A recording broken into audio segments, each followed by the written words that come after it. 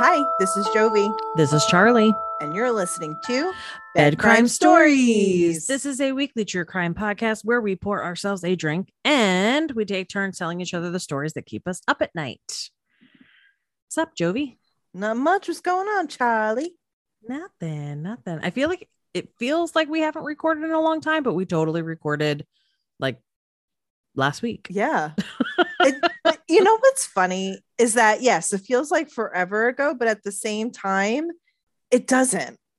Well, I think it's also because we've been Zooming. So because we haven't like been in the same room together recording, it definitely feels weird. Yeah, it's a different vibe. It's a different vibe. It's totes a different vibe. Totes my goats. Totes on my goats.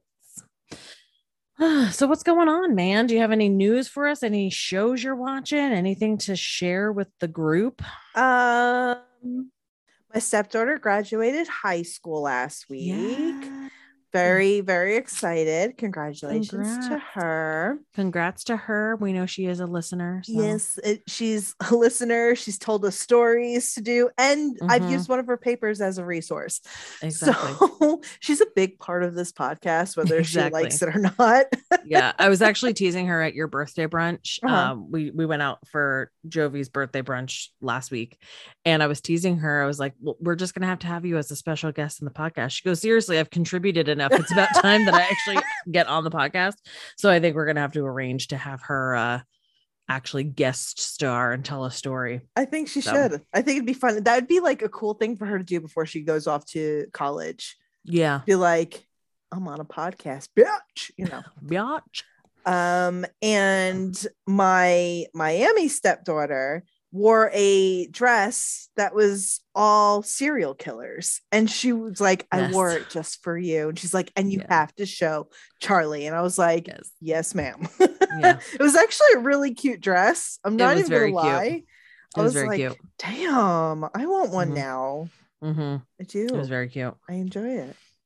I have that's a lie. So I've rewatched season 3 of Stranger Things to prepare. I know. To prepare. We are 3 episodes into the new season. How have you been able to stop?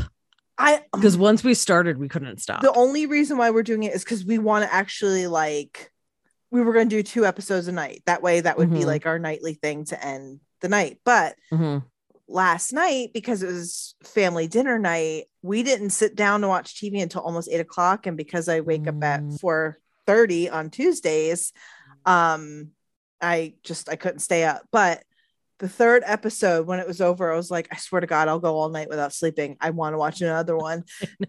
And my fiance was like, yeah, no, we're not doing that, because I don't want to deal with your cranky ass tomorrow. And I'm like, you're right. Episode 4 of the new season is my favorite episode. Okay. I'm very excited. I will tell you this. What Elle did to that cunt, he deserved it. I literally stood up and clapped. I was like, yes. No spoilers, but just if you haven't watched it yet, you're going to be you will cheer. You will cheer her on. You will cheer. You're going to know exactly what we're talking about. And you'll be very excited. And I'm not going to lie, whenever they showed her getting bullied, I got teary-eyed. I was like, oh yeah, it was upsetting. It's really sad. And what's sad is that it really happens because people are assholes. Oh yeah, children are assholes. Well, no, people are assholes. And people, yes. but yeah, no, we're 3 episodes in. I'm fucking stoked. My crush on Joe Keery gets deeper and deeper every fucking day. And it's so funny because obviously I thought Steve was cute, whatever. Who doesn't? It's the hair. It is the hair. But when I saw Free Guy and he plays keys, I was like, oh, he's so good in Free Guy. I was like, I love him in Free Guy. It's real. It's real. It is a thing. I have a crush on him. Hardcore. Yeah. Hardcore. Agreed. But yes, he's fantastic in Free Guy. Free Guy is a great movie. If you guys haven't seen it, watch it. It's honestly a movie that I've been watching a lot lately. It's just fun. It's lighthearted. It's Ryan Reynolds. Yeah, it's really funny because Joe Keery is not my type at all. He's just not the type of person that I'm normally attracted to. but yeah, and I think it's like just the Steve Harrington of it all. He's Mhm. like fantastic. But then the thing is, when you watch interviews and stuff like that with him, he's just as charming and funny and sweet. Yeah. Like it's just like, okay, he's cool. I dig him. I'm a fan. I love Joe So, Keery. and then Charlie sent me a video of Joe Keery and And Ben Schwartz. and Ben Schwartz. And when I tell you, I was laughing so hard. I was laughing so hard. It's a clip from the Late Late Show. Yeah, one was from the Late Late Show with James Corden, and then the other one was actually a Visa commercial. Was it really? Oh yeah, because Yes. it was trying to use his stuff. Yeah. Well, it was hysterical. It was fantastic. While I enjoyed the Visa commercial, I definitely watched the one from the Late Late Show like at least 3 times in a row because it was that perfect. It was perfect. Yeah, it made me laugh. Perfect. It was good. But yeah, other than that, right now, I'm not watching anything because we just had such a busy week. So the only thing that we did was Stranger Things. What about you? I finished The Staircase on HBO. That's right. The season finale was last week. So that was good. Question mark. Okay. I still don't know how I feel about it. Okay. Yeah, I still don't know how I feel about it. It's like I can appreciate that it was good acting, that it was a good story. Obviously, it's a true story. Like it's a good story.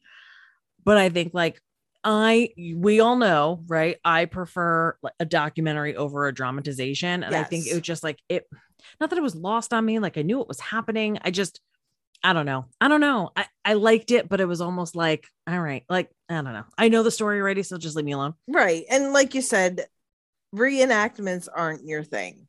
And you saw the documentary before you saw this. So yeah, that does have factors in it. And it's very well acted. I enjoy the people that are in it. I like it. I have to catch up on the last few episodes, but I will get there. Yeah, watch that or finish that, just the season finale, or I guess the series finale because it's a limited series.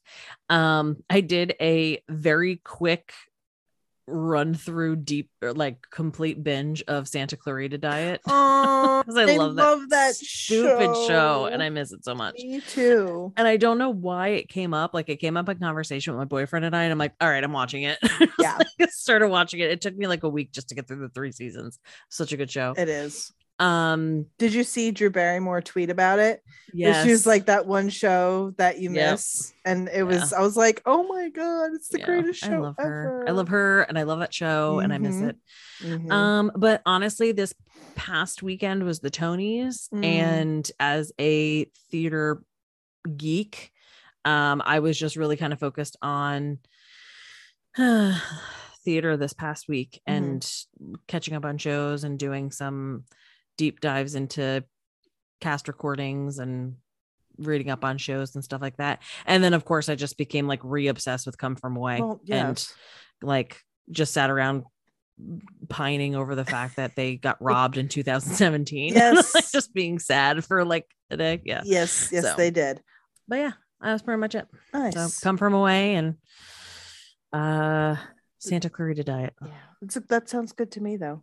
So that's pretty much all that's been new around these parts. So yeah, I guess we will have Jovi kick us off this evening. She's going to tell us a bed crime story tonight. And yeah, take it away, Joves. Well, thank you, Charlie. Joverino.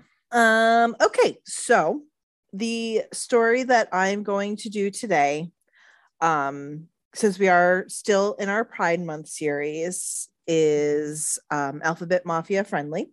Well, I wouldn't say friendly. You guys know what I'm saying. It's anyway. When I was trying to find another story to do for Pride Month, I was a little disheartened. I found plenty of sad stories and interesting cases. However, the lack of resources and the lack of information for these cases, for these murders, is sad. And for some of them, it was only like one, maybe two articles, and it wasn't enough for me to go off of. Yeah. Which really upset me, you know, like I don't understand, regardless of if people agree with the way they live their lives or their sexuality or their preference, anything like that. They deserve as much respect and media as anybody else does. Correct. And I know we've said this time and time again, but like it just kind of not became real, but it was a harsh realization. Yeah. Because besides those few that are the landmark cases or the ones that you hear about all the time, your Matt Shepard's and stuff like that, there isn't a lot of information, there isn't a lot of resources out there. So yeah, it was hard. It was really hard. It really is. And like I said, it was a horrible realization. I was not a fan because I got annoyed. But I did decide on one that had still could have used some more information, but I appreciated the amount of information I found. So I am going to be doing the attack on Claudia Brenner and the murder of Rebecca White, otherwise known as the Appalachian Trail attacks. Okay. So my resources for tonight are The Advocate, a short documentary about this called In the Hollow, adventurejournal.com, Daily News, and belicro.lgbtqnation.com. Okay. Rebecca White was of Iranian and Puerto Rican heritage, and she was a student who was working on her master's degree in business administration. And 32-year-old Claudia Brenner is a Jewish Manhattan-born architecture student. It sounded like I had a lisp there. I'm sorry. Both of them were partners for 2 years after meeting over breakfast while both were students at Virginia Tech. Rebecca was living with a boyfriend at the time, when the two women were still giddy with young love, although it was a closeted one. In May of 1988, the two women were in a long-distance relationship and decided to meet somewhere halfway so that the driving was easier on both of them. Rebecca chose the Michaud State Forest part of the Appalachian Trail in Pennsylvania, as she was a big fan of hiking, and she just thought it would be a fun place where they could spend time together and get out in nature and have fun. They parked at Dead Woman Hollow and began their hiking adventure. Like, now, I don't know about you, that's a big red flag to me. Okay. Yeah, for real. Wasn't one of our Meme Monday something similar? Or no. You sent me. Yes. Two go in and one come out. Yeah. No. What did you send me? The Kill Something River? Oh, yeah. Yeah, you sent me a meme. I actually saved it so we can put it on Meme Monday. So here's a little sneak preview, my friends. Let me see if I can find it because it made me laugh. And it's along the same line. Yes, it is. 2 bodies recovered during a search for missing swimmers at Murder Kill River. Yes. Like, yes. Don't go there. Please. No. Like, yeah. No. Ugh. And I'm sorry. If that was the only place to park, I'd be like, nah, that's a sign. I'm out. And I mean, what were we taught? Stay out of the forest. That's it. Just saying. I mean, don't get me wrong. Lesson we have learned. Yes. Don't get me wrong. I do love camping. It's fun. Yes. But the Appalachian Trail, that's large. That's a large forest. Yes. You got to be careful. Yeah. All right. So Dead Woman Hollow, and they began their hiking adventure. After hiking for a while, they set up camp. The couple camped in an isolated wilderness area, loving the privacy and the freedom to express themselves. That meant being nude, making love, and cuddling like young lovers.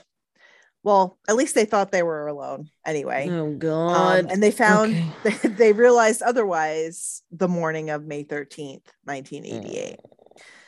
Still thinking that they were completely alone, Rebecca left their tent completely naked beside her shoes and made her way to a nearby lean-to. A lean-to is a type of structure originally added to an existing building with like rafters leaning against another wall. It was used as shelter, like a nice quick pop-up shelter kind of a thing. And the reason why she went to make her way over there was to see if there was a journal/log that previous hikers have signed and written in, just to sign herself and or read what other people wrote. Yeah, see if maybe there's like a, hey, if you go up this way, there's a cool lookout or whatever the hell. Yeah. Right. This is where she quickly realizes that they are not alone. Oh, God. Stephen Roy Carr, a 22-year-old quote-unquote mountain man that sometimes lived in a cave not far from where the women were camping, startled Rebecca.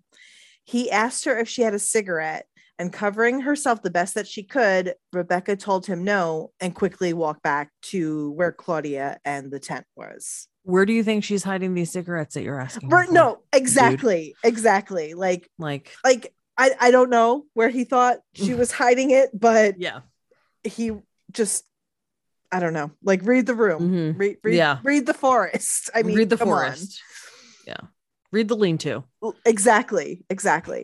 When Rebecca told Claudia that they weren't alone, they got dressed, packed up their belongings, and started on their way to find another spot to camp where they would actually be alone. See you later. See, this is when I would do the opposite. Yes. I would leave and find people.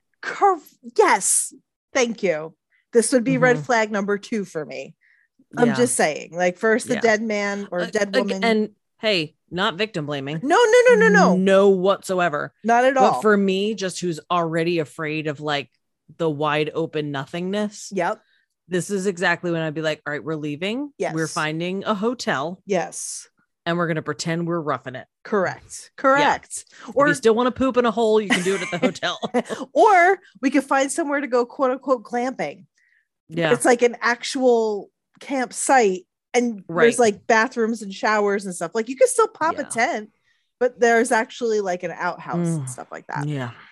So see you later, Stephen said to them as they passed him leaving the area. So he's a big fucking creep. Chills up the spine. Later on that day, the women stopped to check the trail map when they reached a crossroad. They decided what way they wanted to go and shared a kiss. It was then that they encountered Stephen again. Coming up from behind them, he asked if they were lost. It was at this point that they noticed that he had a .22 caliber rifle slung over his shoulder and paused, which I get. That's not something. Who wouldn't? Yeah. That's not something you want to see. Letting him know that they aren't lost, they continued on their way, hoping that they were rid of him. Not too long after their encounter, Rebecca and Claudia eventually found a place in a hollow, and after looking around to make sure that they were actually completely alone this time, the couple set up camp. They had dinner, talked, and around 5:30, they began to make love. Unseen by the couple, Stephen Carr watched them from 82 feet away. He raised his rifle and fired 8 bullets at the women. Claudia was hit in the arm, face, head, and neck, taking a total of 5 bullets. Rebecca was shot twice, in the head and in the back. The last shot was fatal, shattering her liver. The 8th bullet missed. Rebecca fell, calling to Claudia to hide behind a nearby tree.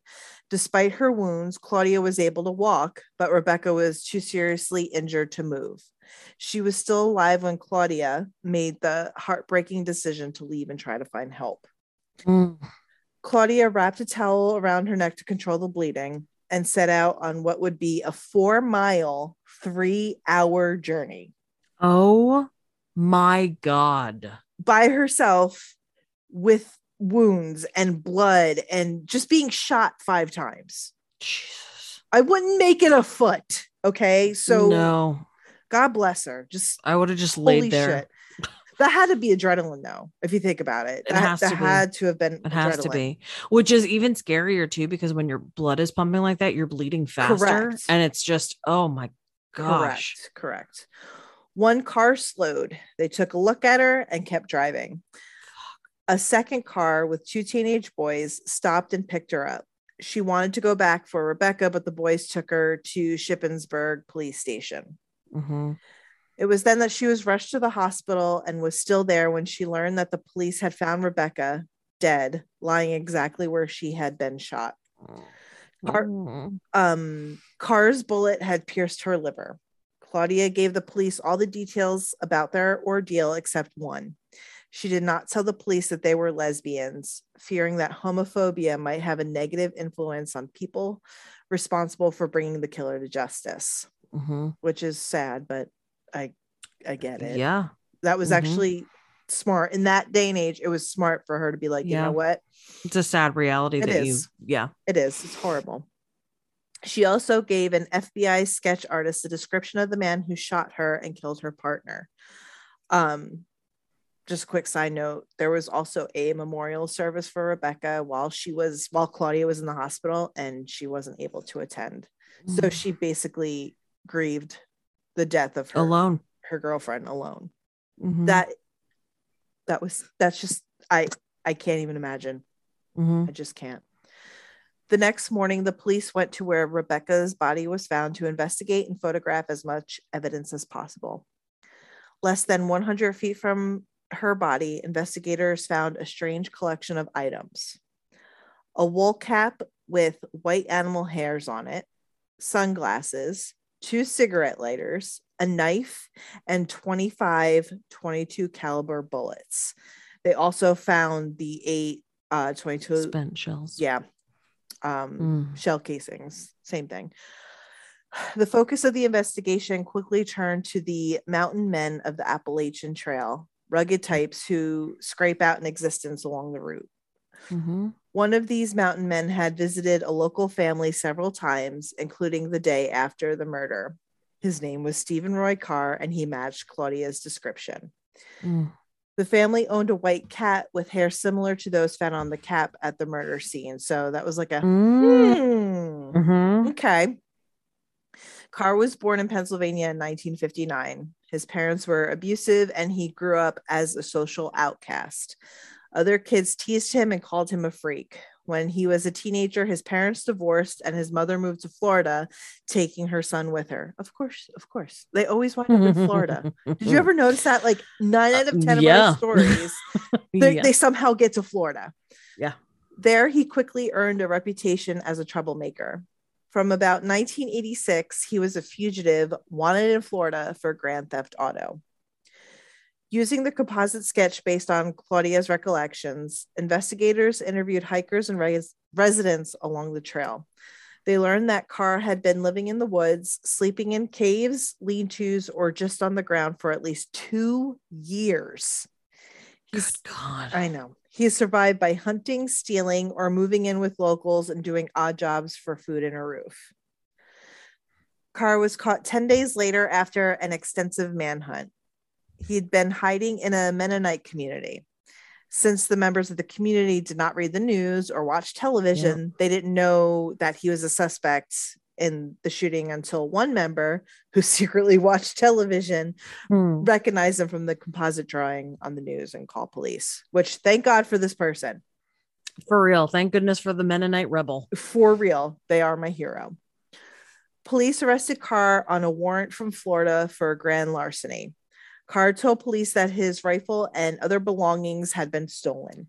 When police told him his belongings had been found at the murder scene, Carr claimed that he had thought he had been shooting deer until he heard screaming. What a fucking liar. Bullshit. He ultimately confessed to shooting the women and offered to lead investigators to the spot where he buried the rifle. Stephen Carr waived his right to a jury trial in exchange for an agreement by the prosecution not to seek the death penalty and to drop several lesser charges. At trial, Carr claimed he had been enraged by the sight of the 2 women having sex, that the 2 women had taunted him by having sex in front of him. His public defender said he'd been raped in a Florida prison and raped as a child, and claimed that the couple's lesbianism was a provocation that caused her client, quote, inexplicable rage. Yeah. Yeah. If you guys didn't hear that, that was Charlie's eyes rolling prior to the sigh. Because like I heard it over Zoom. So just in case you heard that noise, that's what that was. Yeah. Mm-hmm. The court refused to allow evidence of Carr's psychosexual history, ruling it irrelevant. Good. Yep. The judge in the case also disallowed the introduction of Claudia and Rebecca's relationship in court, thus focusing the defense to cut a deal and accept a sentence of life without parole. Good. On March 8th, 1991, Carr's appeal, based on the court's decision to disallow introduction of his psychosexual history in court, was denied. Yay. Claudia Brenner became an advocate for anti-bias crime legislation. I always have trouble with that word. Always. Yeah, it always makes you sound drunk. It does. Legislation. Like it makes me feel like I'm saying it wrong. I know I'm not, but yeah. She attended the signing of the Hate Crime Statistics Act of 1990, the first law of its kind, and it's the first federal law to mention sexual orientation. So yeah. Wow. I know that was a quick one. But like I said, limited resources, but it was definitely, it made me sad. It just, they were trying to live their best life. And then this fucktard came along and decided to put an end to all that. Wow. Yeah. That's definitely one I have never heard before. Yeah, me neither. That was, I actually found that on the Advocate and I was like, oh, okay. And luckily there was actually a few articles and that short documentary. So I was like, all right, I'm going with it. Wow. It's just terrible. It's just terrible. Sad. Yeah. Well, I do love the fact that they didn't allow the women's relationship to be talked about in court, because then that eliminates the conversation of, it was a gay panic defense bullshit, so that's at least good to hear. Yeah. I mean, it's the little bit of light we have in this dark story. And the fact that they didn't allow Carr's psychosexual history, which good, because that's a stretch. It's a stretch. Yep. Let's be real. Well, guys, next week we will close out our LGBTQ plus Pride Month series. So thank you all so much for listening into all of our stories. This is not going to be the last that you're going to hear us talk about LGBTQ plus stories. Obviously, it's something that is important for us to advocate about and talk about. So we just wanted to take the opportunity, since this is a month that we have 5 Thursdays of episodes to post, that we wanted to kind of take that opportunity to really take advantage of that time. So and again, like we talked about, shed light on stories that you may not have heard before. At the beginning of, once we decided we were going to do a Pride Month series, I originally was going to tell the Matt Shepard story, mostly because that's one of those stories that just kind of always has really stuck with me, and it's one that always really gets to me. It's one that I revisit often, and how we all have our ones that just kind of stick with us and stick in our brain. But I mean, I think almost everybody knows the story of Matthew Shepard, and while his story is important and it's one that's valuable to share and talk about, there's so many untold stories of others within the community that just don't get talked about, and are continue to be ignored until somebody sheds some light on them. So that's what we're trying to do.